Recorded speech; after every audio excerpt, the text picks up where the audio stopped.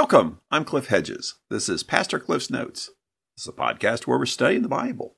We're working our way through the book of Matthew. Today is episode 723, and we're looking at Matthew chapter 5, verses 11 through 16. Let's read the passage. You are blessed when they insult you and persecute you, and falsely say every kind of evil against you because of me. Be glad and rejoice, because your reward is great in heaven. For that is how they persecuted the prophets who were before you. You are the salt of the earth. But if the salt should lose its taste, how can it be made salty? It's no longer good for anything but to be thrown out and trampled under people's feet. You are the light of the world. A city situated on a hill cannot be hidden. No one lights a lamp and puts it under a basket, but rather on a lampstand, and it gives light for all who are in the house. In the same way, let your light shine before others, so that they may see your good works and give glory to your Father in heaven. This is the gospel according to Matthew. Matthew is writing this account of the ministry of Jesus for the purpose of convincing the Jewish people that Jesus is the Messiah and they should place their faith in him and experience forgiveness of sin and adoption by God. He began the section on the adult ministry of Jesus. He began saying that Jesus was preaching, teaching, and healing, but the focus then was on the healing. People were flocking because Jesus was healing. Then he begins an example of the actual teaching ministry of Jesus, and this is the Sermon on the Mount. Sermon on the Mount are chapters 5, 6, and 7 in Matthew. He began with a section of the Beatitudes. Beatitudes are these sayings. Blessed are this group of people because they will receive this reward. Now, I realized after the fact last time I was mispronouncing blessed. And that's always a big question. Is it blessed or blessed? And the same word, B-L-E-S-S-E-D, is either of those. If it's an adjective, it's blessed. If it's a verb, it's blessed. So if it's the past tense of bless, God blessed me, then it's pronounced blessed. If it's an adjective, it's pronounced blessed. Because God blessed me, I am blessed. So here, verse 11, we have blessed because it's an adjective again, a state of being. You are blessed when they insult you and persecute you and falsely say every kind of evil against you because of me. Now, some people want to call this the 9th beatitude, because it says you are blessed. In fact, the Greek begins with the word blessed, and it's just like the others, blessed are. But there's some differences. There is a different format in that there's no for they will, and it's also second person, where all the others are third person. Blessed are these people. Here he says, blessed are you plural. And that's the content of the next paragraph. The next section is all second person plural about the distinctiveness of the Christians from the world at large. So this is about Christians and their relationship with society. And so this is really the introduction to that section. So it's not really part of the previous section of the Beatitudes. Now, in verse 10, he said something very similar.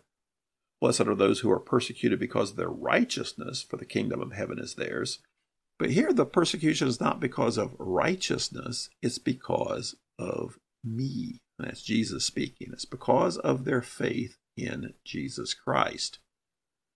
Now, if you're being righteous, you're being different than the world. And you're liable to undergo persecution because of that, of just being different. But there's also persecution because people are Christians. It's not just because they're different. It's not just because they're being righteous. It's because they are followers of Christ. And that's the kind of persecution he's talking about here. So if you are persecuted, insulted, have false things saying about you and evil, then you are blessed because, he explains that in verse 12. Be glad and rejoice because your reward is great in heaven. That's how they persecuted the prophets who were before you. So he says, be glad and rejoice if you're persecuted. not because you're persecuted. Be glad and rejoice because of the reward. And what is the reward? He doesn't explain it other than heaven, a relationship with God. That's the reward. Now, does this have anything to say about rewards in heaven? Nothing beyond the reward of heaven itself, the reward of a relationship with God itself. So he doesn't have anything to say here about rewards, but he does point out prophets were persecuted, and that is a storyline through the Old Testament. So often prophets were persecuted. Why? Because they criticized things. They criticized kings. They criticized the people. And people don't like that and often push back and persecute the prophet. Now, is that to say that modern-day Christians are the prophetic voice in the world today? Well, in large part, yeah.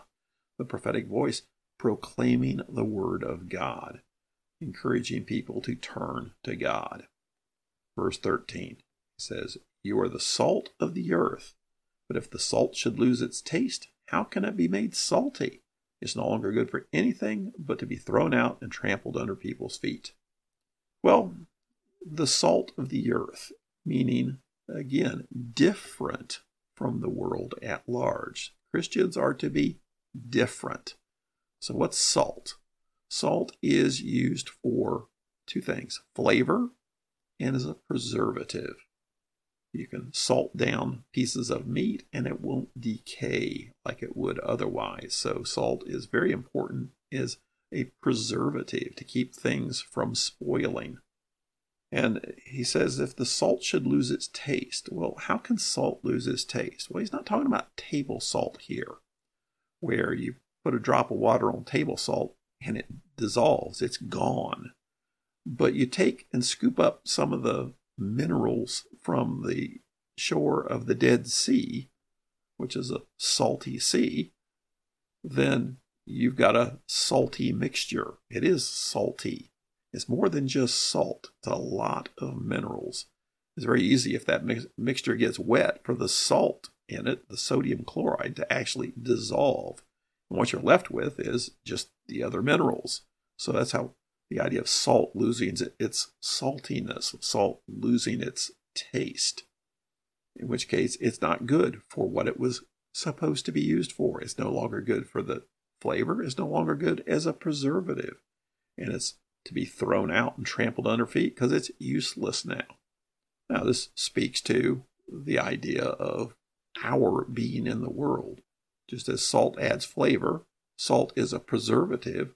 The Christian's role in the world, we are salt in the world. We add some flavor to the world, make it a better place, but also preservative in that we provide the way for people to hear how to have a relationship with God, how to be saved, how to be preserved. And if we're not doing that, if we're not distinctive from the world, then just as the salt's not serving its purpose, we're not serving the purpose. This has nothing to say about eternal security or people losing their salvation. That's not the point. The point there is being distinctive and carrying out a purpose. Verse 14, "You are the light of the world. A city situated on a hill cannot be hidden." Now, the you is plural, and I think the intention here is plural. He's not talking to individuals of you, singular person, are a light of the world, but we, the Christian community, are the light of the world. And the distinctiveness here is light is distinctive from darkness. And so often in the Gospels, we see the metaphor of the world is in darkness, but Christ has come to bring the light of God into the dark world. And now we are that light in the dark world. A city on a hill cannot be hidden. A city on a hill during a pitch black night, all lit up, can be seen for a long distance. Verse 15, "No one lights a light and puts it under a basket, but rather on a lampstand. It gives light for all who are in the house."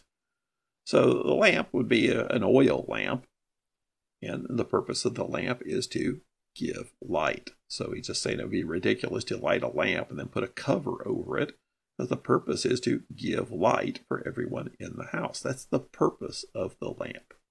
So by covering the light, you defeat the purpose. Verse 16, in the same way, let your light shine before others, so that they may see your good works and give glory to your Father in heaven. So here he says he desires that people see our good works, that people see the light of our faith. Now later he's going to talk about not doing your righteous works publicly. That's to receive the acclaim of others. Here, what's the purpose of allowing others to see the light, see the good works, so that they may give glory to your Father in heaven? Purpose is not for others to emulate our good behavior, for others to also do good works. That's not the purpose. The purpose is that they would glorify God. That requires that they see our distinctiveness, see that we're different, and not just to be doing good works because we're nice people, but the good works must be associated with our faith. So in this, the implications are that our faith should be seen. Our lives should be seen. And the distinctiveness from the world must be seen as associated with our faith. And this requires us to be in the world. And we see other places in the Bible we're told to be in the world, but not of the world. In the world, but distinct from the world. Just as the light is distinct from the darkness. But the purpose of the light is to illuminate what is dark. Thanks for joining me. Join me again next time as we continue working through Matthew.